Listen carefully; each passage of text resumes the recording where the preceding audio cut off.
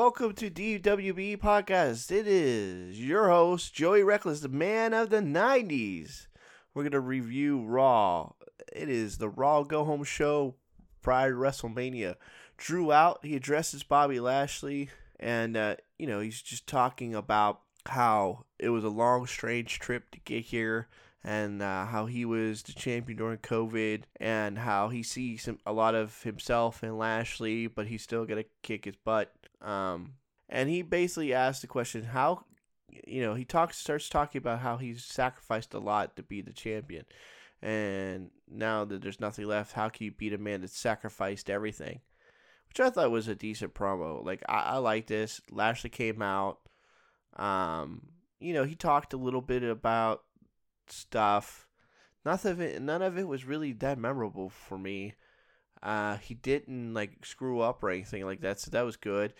This was more of like a I guess since the Lashley's champion, he has to come out in the first segment, I guess, because really the guy who shined here was Corbin, who came out next and basically called Drew out and said that he wasn't going to make it to WrestleMania, and so talking about it's pointless, and that he's gonna make sure he doesn't make it to WrestleMania. Essentially, it was a decent promo from Corbin.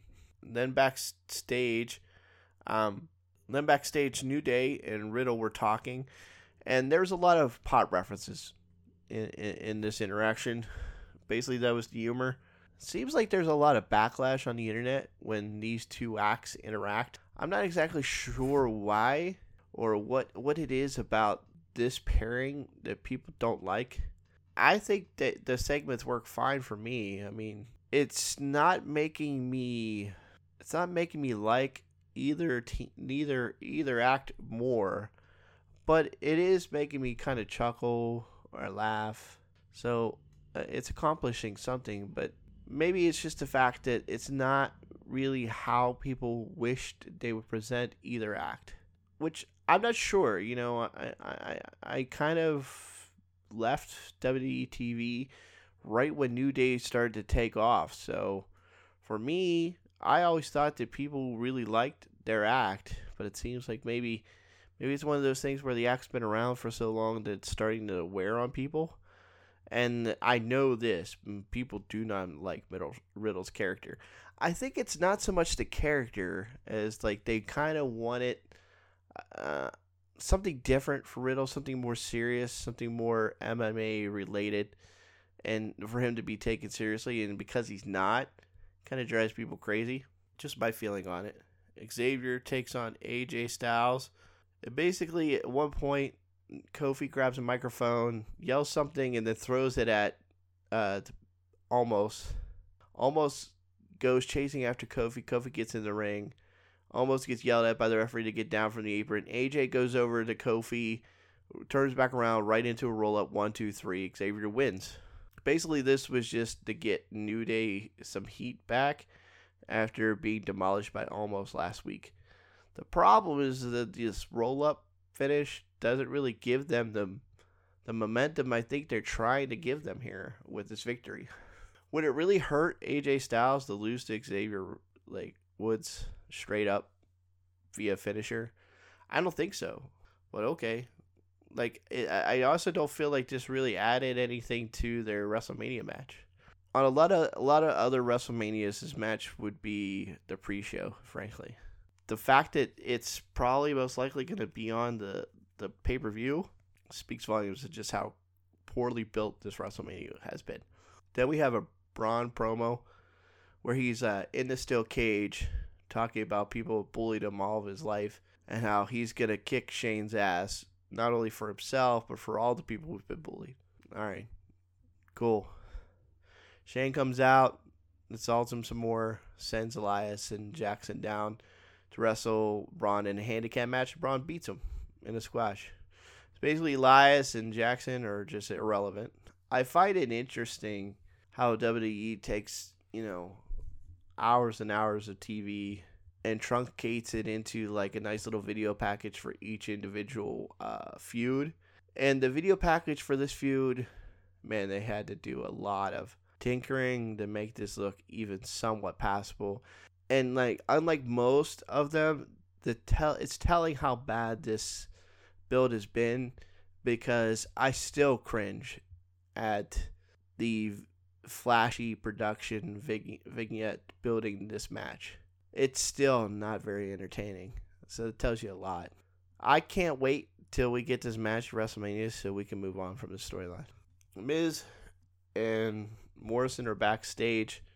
Somebody's trying to interview them. And then it's seen that they have paint buckets. Prior, Bad Bunny had arrived driving a Bugatti. They paint the Bugatti with paint. This was like many magical segments in the Attitude Era where somebody would bring like a really expensive car to Raw, and then some babyface would destroy the car, and it would be a memorable moment. Stone Cold once filled Vince McMahon's car with cement, and there's been other equivalent things like that, except that they flipped this the other way around, where like the heel damaged a babyface's car. The problem is that just painting it does destroy the car, theoretically speaking. But there's just a lot lacking in this segment. I think they were trying to go for some nostalgia. I think they were trying to build heat. But there was a couple things wrong with this segment. I think, I know Bad Bunny is a famous rapper. Okay? Right from the start, it's kind of hard to identify with him for most people. But you have him drive in a $3 million car, I find it very hard to identify with him. So that was part of the problem with this segment. Another part of the problem with this segment is, I don't know, it's just like some of the other things they've done to cars in this situation were way more big. And just painting it really seemed like not much of a thing at all. And it didn't have quite the impact that I think they were looking for. And really, the beatdown of Bad Bunny after he realizes what they've done to the car even lacked a lot of punch. This was their go-home segment for this feud, and I don't think that they successfully built any heat to this at all. Because this was really kind of the thing that they really needed to hit out of the ballpark. Asuka and Ray taking on Nia and Baszler. It's announced during this matchup that what will be the WWE Women's Tag Team situation will be, there will be a Tag Team Turmoil match night 1, and whoever wins that will face Nia and Baszler in night 2 at WrestleMania. So even the Riot Squad get a potential at a title shot, which is kind of goofy. It's certainly not what anybody has predicted. A lot of people are predicting like a tournament or something like that, or maybe like a 4-way. They went way beyond a 4-way here. I don't like this matchup. It's basically just to get a bunch of people on the show, and not everybody deserves to go to WrestleMania. Basically, this matchup was really our first opportunity to get to see Ray in the ring, but we didn't get to see a lot of her. Asuka was in the ring a lot, and eventually Ray just kind of attacks her in the middle of the match and beats her up, and then throws her back into the ring to let basically defeat her to the wolves. And so Ray cost herself a victory, and Nia and Baszler win. I mean, I get it. They're trying to paint Ray as like more of the heel out of this feud, but this didn't add enough heat, in my opinion, to their match. And I don't think it was enough to really paint her as the heel. I still think she'll get the babyface reaction when she comes out.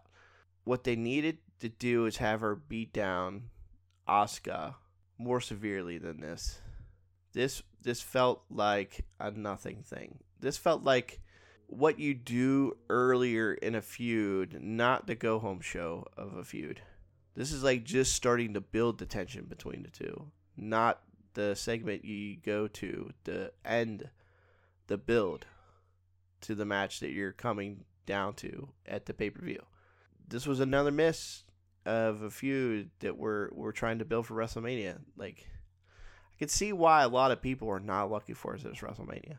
A lot of the matches, their stories are shaky at best, and what's sad is a lot of the matches are not matches that people don't want to see.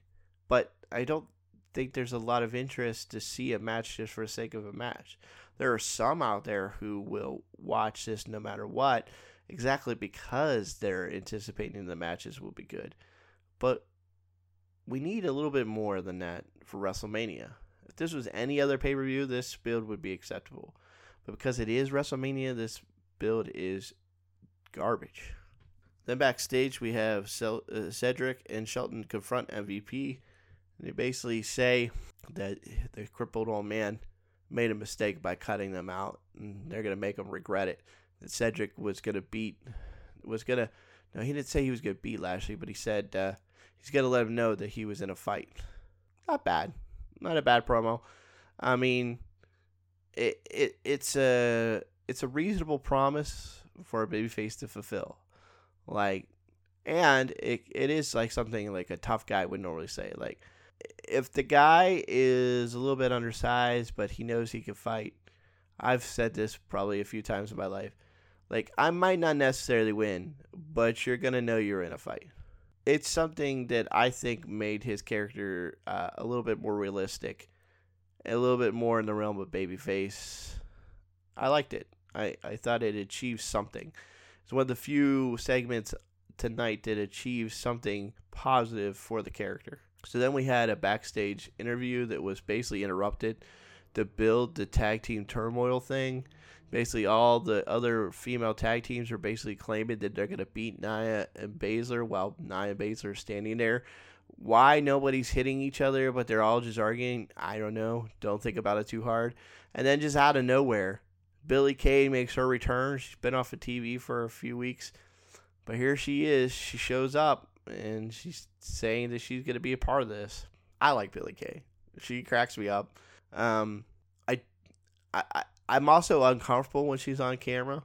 I don't know if she suffered like a neck injury or something, but she moves her head very awkwardly. Like she sustained a severe neck injury or something like that. I have no idea. I stopped watching when the Iconics like just made it to the main roster. So like I kind of remember the Iconics still being in NXT, and then like I remember vaguely that they got called up at some point. And that was around the time when I stopped watching. So she may have been injured, but she always looks awkward.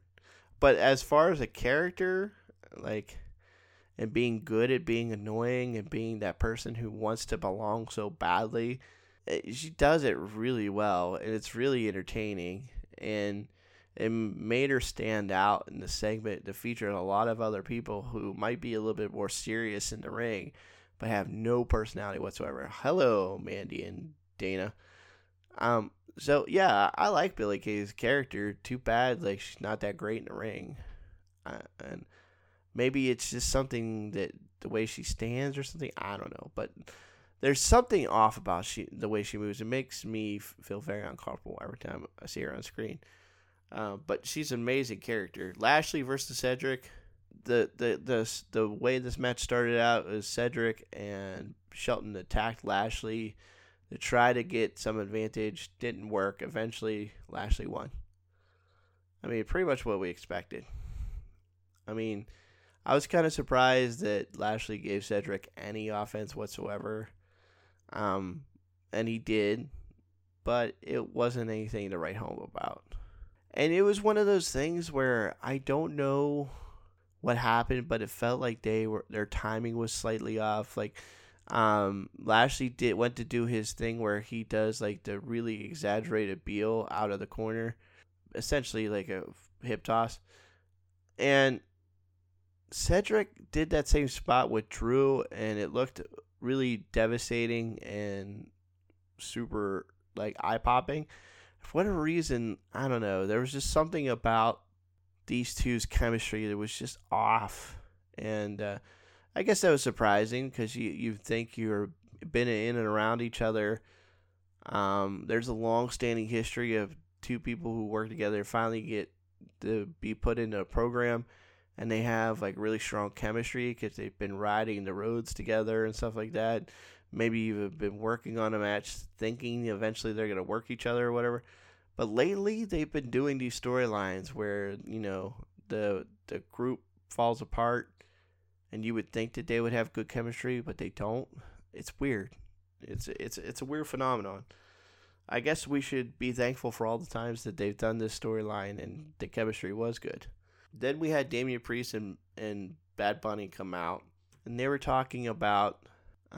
Damian Priest basically made it official that they were inviting them to have a tag team match. That since Morrison and Miz both want to attack Bad Bunny, then we should do a tag team match. So I laughed when this happened because a lot of the dirt sheets have been predicting for a long time that we were going to now get a singles match between Miz and Bad Bunny, because supposedly there was a rumor that he was ready to go in a solo match. I don't think that was ever in the works. I think it was always going to be a tag team match. They just needed to get there. So what you're going to probably get is a lot of dirt sheet writers trying to do some revisionist history so they can try to look right, because that's usually what they do instead of just admitting that they got it wrong. But, I had a good laugh at that. And then, I kind of was just like, okay, well, at least John Morrison gets a WrestleMania payday. And, man, the Damian Priest has got to be thanking his lucky stars. I mean, he just got added to the roster. So did Ray, really. And both of them make it to WrestleMania. And Damian Priest is going to be put in a spot that gets a lot of eyes. I mean, the story is crap, but a lot of eyes. Bad Bunny was cutting a promo in the ring. There wasn't a lot of passion. There wasn't a lot of charisma. For a guy who loves wrestling, there really wasn't a lot to offer here. And it was kind of disappointing because, if I got an opportunity, let's say I was $1 million rapper and for whatever reason WWE wanted to work with me, dude, I'm going to go out there and I'm going to light that mic on fire. Now, that happens to be the thing I'm good at. I get it. But even if, let's say I wasn't, I would pour my all and cut the best tape promo I could possibly cut. I don't know. It just felt like I guarantee you what it was is he was trying so hard to stick to the script that it didn't come across as genuine. Because once he did go into Spanish in his main language, I think the flow, even though I had no clue what he was saying, it felt more real. It felt more honest. It felt more like him. So maybe it's a thing with cutting promos in his second language makes him feel a little uncomfortable. I don't know. But, Miz and Morrison come up on the screen. They accept the challenge at WrestleMania for a tag team match. So, there you go. The line that Bad Bunny really hit home with was that you don't respect me. You never have respected me. I once respected you. I'm going to make you respect me. And I thought that was an okay delivery. It would have meant a lot more if I believed his delivery, but I didn't. Probably want to steer clear of letting him cut promos, at least for now. Sheamus and Ali are talking backstage about how they have a common enemy in Riddle. Right in the middle of that, Riddle is riding a scooter and kind of goes between the two, making his little zoom noise. I love this bit. I mean, I get a lot of people hate Riddle. Fine. I don't really think you hate Riddle. I think you hate what WWE is doing with him. But this bit makes me laugh every time. We started this a couple weeks ago where he would go by people and be making this ridiculous noise with his mouth.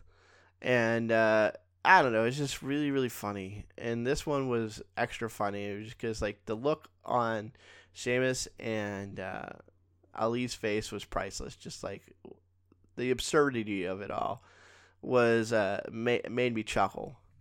Riddle takes on Ali. Riddle wins. It was a good little match, but the ending was pretty much a certainty. Then we have a Drew interview. Then we get Drew taking on Corbin. This matchup, I wasn't sure what to expect. We've been really having a lot of good matches with Drew and somebody. And Baron Corbin fits who I think Drew works well with. He likes the people who are willing to be physical. He can have really good matches with people who want to be physical. Him and Lashley, him and Roman Reigns, him and Sheamus have all been good matches because they bring a sense of physicality to the matches. And I think Corbin, though he's not always portrayed that way, has an element of physicality to his ring style. So I was really interested in to see this match. And it was the best match of the night by far, but didn't really have a lot of competition. I don't think it lived up to Drew's matches with Sheamus.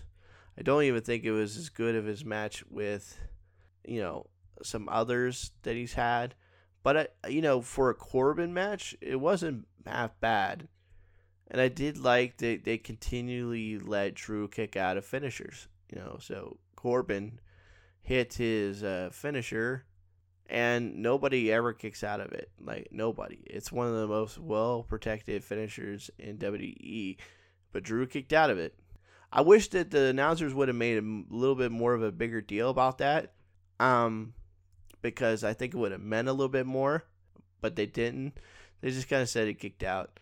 I mean, there was a little bit of emotion. But I feel like if this was like Michael Cole at his height, or Jerry Lawler and JR at their height, he kicked out of that. I can't believe he kicked out of that.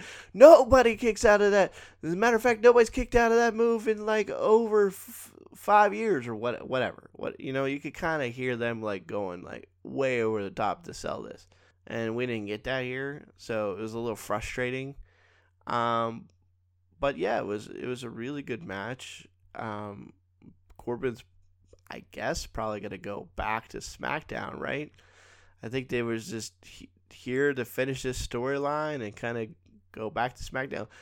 But for whatever reason, like I don't know, he just comes off more credible on Raw than he does SmackDown. So I'm kind of hoping they keep him on Raw. And frankly, Raw needs like another serious heel, and they weren't really utilizing him on SmackDown, really. So I'd rather see him on Raw and see if they could continue utilizing him in a higher up the card heel position. I felt like they needed to do something major to really add fuel to the fire here with Drew and Lashley. And since you haven't utilized any like major heat stuff during the night, why didn't Lashley come out and just utterly destroy Drew? I know that like he did like the 3 hurt locks last week, and so he was standing tall. But why not have him like bust open Drew and just utterly like beat him down? Do something like we haven't seen in a long, long time. That would put way more heat on this matchup because it's one of your main events at WrestleMania.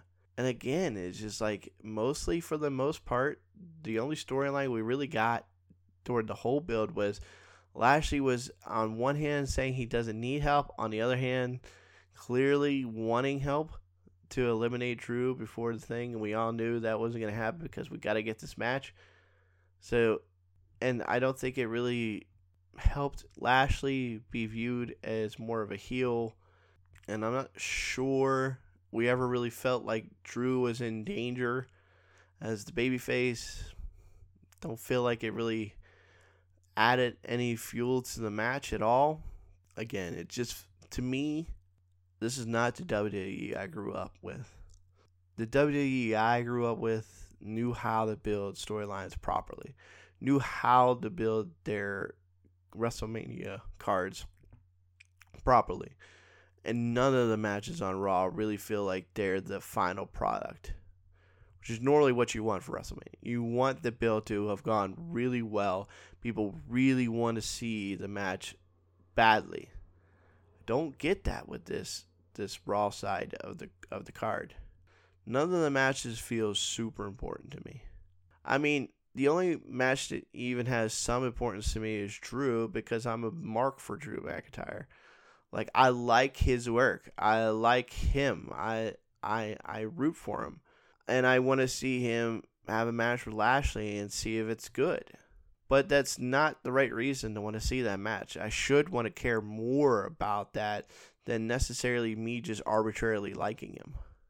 So, come Wednesday, we're going to get Stand and Deliver. And then we get night 2 Thursday. And then Friday, we get the go home show of SmackDown. And then Saturday, we'll get night 1 of WrestleMania. And then Sunday, we'll get night 2. So we got a long week ahead of us here on DWB Podcast. I am your host, Joey Reckless. Please like and subscribe to the show. Share. The more you share, the more you review the podcast and various podcast catchers, the more those podcast catchers will recommend the show to others. It's a free way to support the show. I would really greatly appreciate it. So all we're basically looking for here is what are they going to do on SmackDown to build any of the storylines that they have from that brand. And if Raw's any indication, I think we're going to have the most poorly booked and built WrestleMania in history. That's saying something because the last WrestleMania came in the middle of COVID, at the height of COVID. So, not ideal. But hey, I mean, it is the biggest show of the year. It's probably the one show I know most people who normally don't watch wrestling go out of their way to watch, even to this day. Now, it's not as much as it used to be. It used to be, I remember when I was younger, WrestleMania 20s through 30, you could find people at work and stuff like that that would be talking about it and stuff like that going up to the show. Nobody's talking about it at my work now. I'm sure if I even brought it up, people would just look at me kind of weird. So I feel like there's still some of that lapsed or casual fan attraction to WrestleMania, but it's not what it used to be. And nothing that they've done on TV has added any much watch TV-ness to this pay-per-view. I don't think they're going to do good numbers. I don't think there's anything really to this that's going to make this WrestleMania pop. I mean, Bad Bunny, I guess, is popular somewhat. Logan Paul is got some notoriety, but I feel like those are kind of celebrities, more of the new way of being a celebrity, not necessarily the old-fashioned way of being a movie star or something like that. I mean, I guess rapper is kind of old-fashioned, but he's kind of a weird genre of rap. It's more of Latino rap. It's kind of appealing to a very small minority here in America and a massive majority in South America. I mean, I'm not sure. It's a different crowd base than WWE normally appeals to. I get that, but I'm not sure how many of those people could necessarily understand to order Peacock. Can they even get Peacock? Because I get it. I mean, it's an app. We kind of take it for granted here that apps are readily available, but maybe not everybody has a cell phone, or maybe not everybody has a PlayStation. I know certain TVs now have apps right directly on them, but those are brand new TVs. How much accessibility would an online pay-per-view have? I don't know. I don't know. It probably depends on where they are in the social class, basically. So Logan Paul appeals to a younger crowd, more preteens and teenagers. Are any of them gonna order this pay-per-view by going to Peacock and subscribing? You usually need a credit card to do that, so they would need the parents' permission at least to do this. Maybe. I don't think it's gonna be a big number though. I feel like sometimes WWE moving away from the pay-per-view model. I get it. It's more of their own thing. They don't have to worry as much. I heard like horror stories of like how long they'd have to wait to get the money from the pay-per-view companies, and they had to deal with so many pay-per-view companies from different areas that they kind of wanted to just have their own.